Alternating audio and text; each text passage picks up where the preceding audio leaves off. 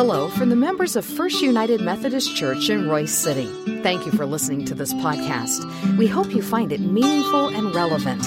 You're invited to join us for worship anytime, and you can learn more about our worship options, location, and small group opportunities by visiting our website, fumcroysecity.org. Today, we hear from our pastor, Reverend Chris Everson. May God bless you as you listen to His word proclaimed. So, because we only had one service today, I got to take a little bit of a break and not getting up as early as I normally do for worship and everything. And I caught myself looking at Facebook this morning, which is always a dangerous thing to do. But one of the things that I saw, a friend of mine from high school posted one of the first quizzes for 2023. And not really a quiz, but it was like you find this, and it was like, find the number one movie on your 23rd birthday, because it wouldn't make sense if it was 24th, 23rd birthday, and that is how 2023 will line out for you. So I looked, and my 23rd birthday would have been December 29th, 1994. And I went and looked, and the movie that's going to describe my 2023 is Dumb and Dumber.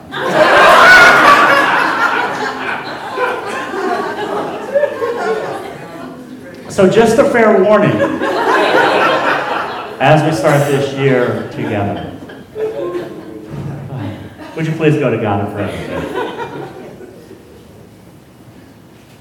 Oh God, it's so great to hear laughter in the midst of this covenant renewal.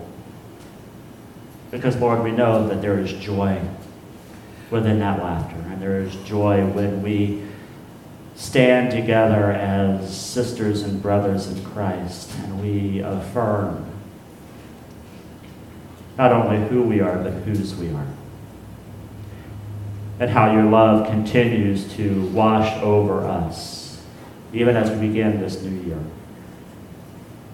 And we live in that promise of your hope and love for us.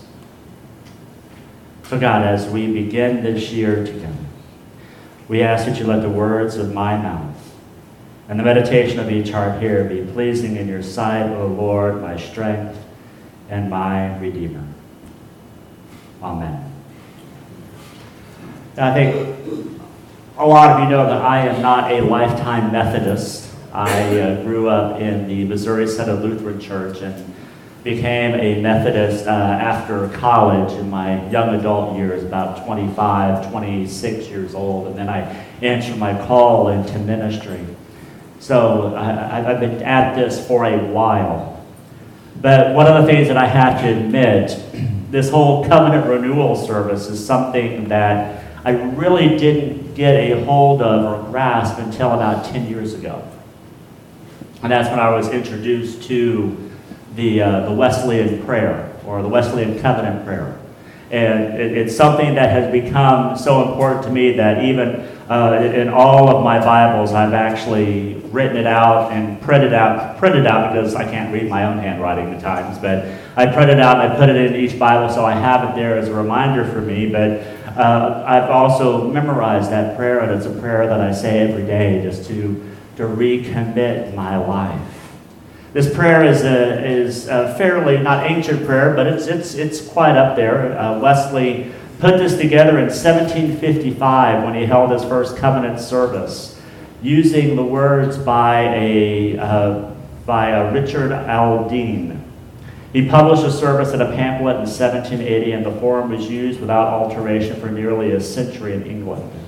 It's been modified here and there, and the covenant service is often used by Methodist or Wesleyan Christians as a watch night service or on New Year's Eve. And the covenant service is observed in some local churches on New Year's Day or on the first Sunday in January. The service helps us to focus on the Christians renewing our covenant of response to the grace that God has given us through Christ Jesus our Lord. To me, it's a beautiful word.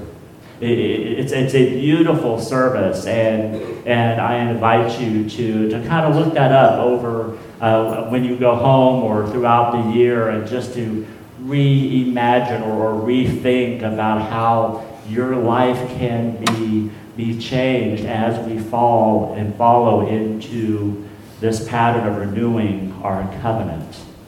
But you know what? Covenant renewal is not a new thing. It's not something that we just decided to come up with here in the 21st century. It's something that has happened all the way throughout Scriptures. As a matter of fact, you heard Brady share one of the Old Testament versions of a covenant renewal by a king by the name of Josiah.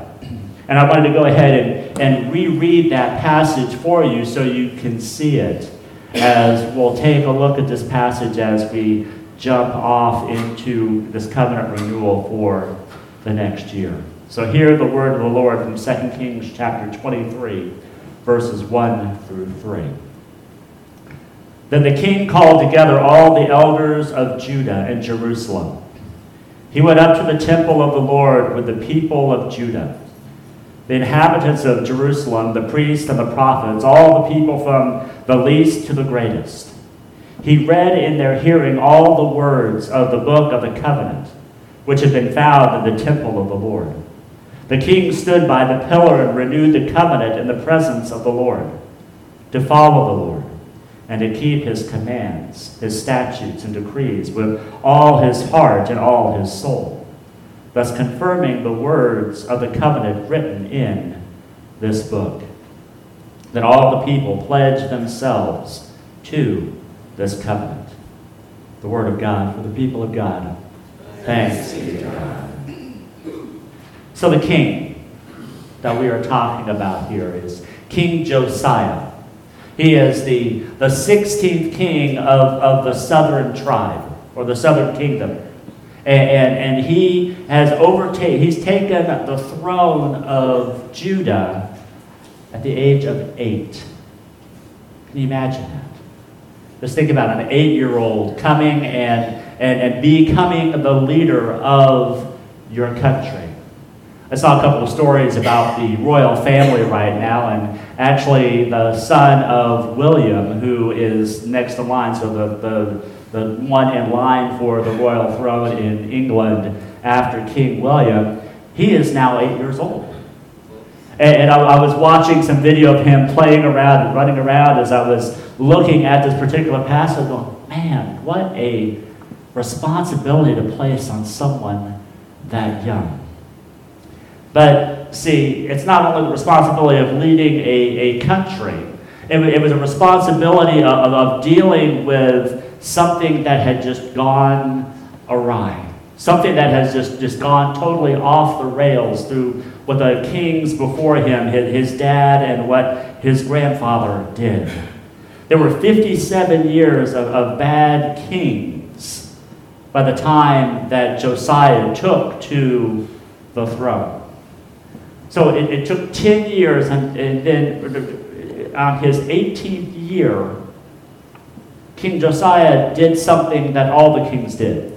He would send the people down to the temple to collect the offerings and the taxes and everything that was collected there, and to bring back to the kingdom. And this year, when King Josiah sent the officials to the temple, the high priest found something. And he thought it was something that the king should see. And the high priest found the book of the law that was kind of tucked away and put aside just because they didn't want to bother with it, or they were too busy doing other things. And then we hear in 2 Kings 22 that when King Josiah saw this and he heard the words of the covenant read aloud to him, he ripped his robe and he realized how far off the mark his kingdom has become. How far away from God the kingdom has strayed, and that he wanted to restore it. And that came to our scripture that we heard this morning. So as we spend this time listening and remembering the covenant with God, I want us to think about how we can live our lives like King Josiah. What is it that we can do in order to live a life that honors God just like King Josiah honored God? I think the very first thing that we see is that Josiah wanted to honor God. I think it's pretty obvious to say with you being here in worship, or even if you're worshiping online today, that there's something inside your heart, something that you are feeling, that you're saying that I want to follow God. I want to honor God with what I am doing. It's very easy on January the 1st, especially if you're one of those people, not like me, who stayed up past midnight, or as I heard from a youth today, that he was up until 5 o'clock this morning, and he's here today. It's very easy to live and have things get in the way that we go, you know what, I'll do that later. I'll push it off until maybe I feel better, or I feel more rested, or I don't have a lot of other things to do. I'll just make room for it. See, that's not what Josiah did. Josiah was not one who wanted to just make room for God. He wanted his life and his full kingdom to follow God wholly.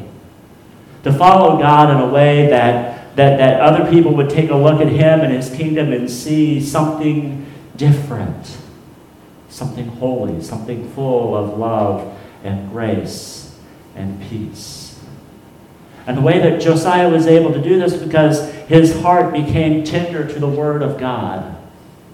Now, we don't really know how much Josiah followed God before the book of the covenant was presented to him, but we think there was something that was guiding him and leading him to have an open heart to what God's Word had to say for him.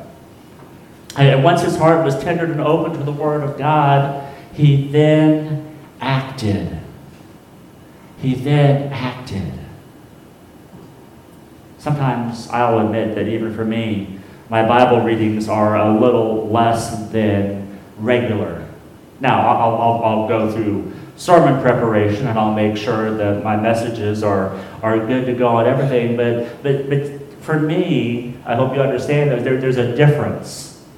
There's a difference between me just sitting down and taking God's Word and reading it just to absorb it, and then taking God's Word and trying to have God speak through it so I can share it every Sunday morning. When I take the time to devotionally read Scriptures, it allows me the opportunity to allow my heart to become tender to God's Word. To understand and to hear even sometimes those difficult texts that we have to struggle with and we have to wrestle with. And how to live my life as I devotionally follow and give all that I have for God. But see, it takes more than that. It takes more than that, because when we give our heart over to God and we become tender to God's Word, then we are always called to be a church in action. We are called to be a church that is leading reform to allow others to experience God's love and grace. So as we move into 2023, I want to challenge us to take a look at our walk with God just like Josiah.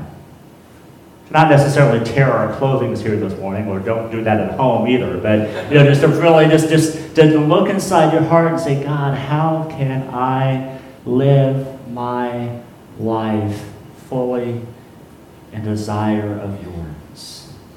As a church, we have our membership vows that we talk about. Whenever somebody joins the church, we ask them to participate with your prayers, your presence, your gifts, your service, and our witnesses. I think that is a good way for us to, if you wanted to take a little card and just jot down, this year I will do this, I will take each of those subheadings, like pray. I invite you, especially in this year, as we navigate changes within our church, to continue to pray for our church. Continue to pray for this amazing staff that I get to work with. Pray for Pastor Francis as she does the ministry that she is called to do here. And also just pray for me and Tracy and our family. Allow your prayers to encompass all that we do as we are faithfully moving as Christ's disciples, as we go out into our community to share God's love and grace with each other. And I think here is a more important one.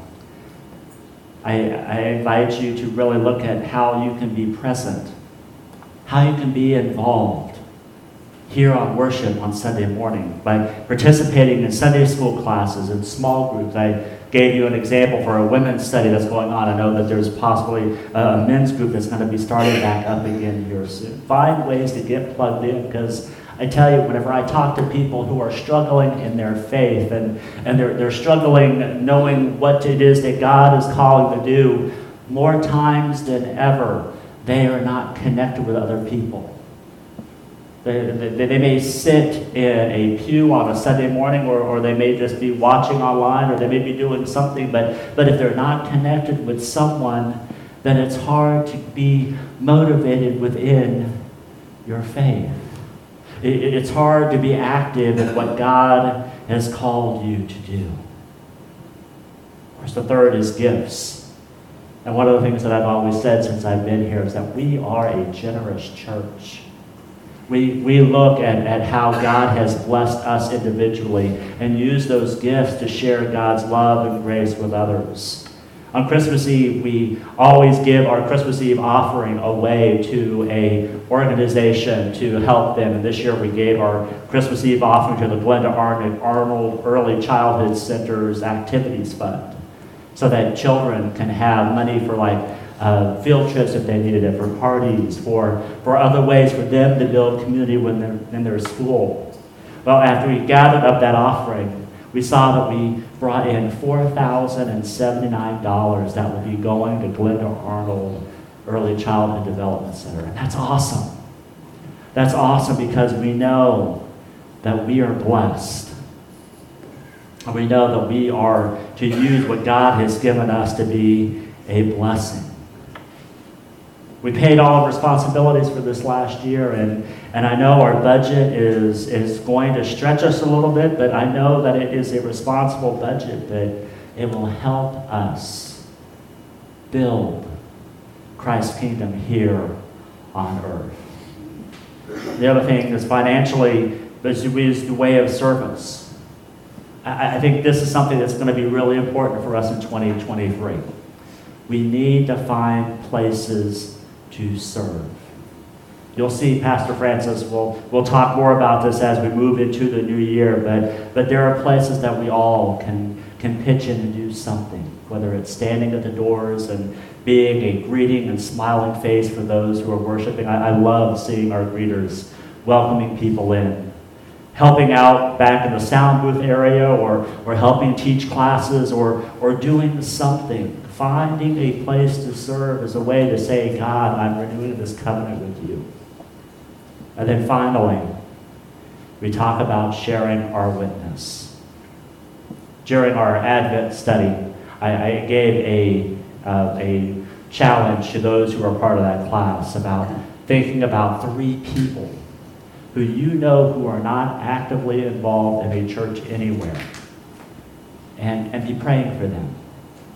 Praying for God to open up a door for you to invite them to be with what God has called us to do and to share God's love with them. If you have that card and you're praying over those people, you can see a change where God may allow you to witness to them, to share his love and grace in a tangible way. So my friends, we have a way that we remember when we partake in the breaking of the bread and the pouring of the cup. we remember God's love for us. That God gave Jesus, the baby that was born in a manger, the baby that the Magi brought gifts of gold, frankincense, and myrrh, that we now bring our gifts to him.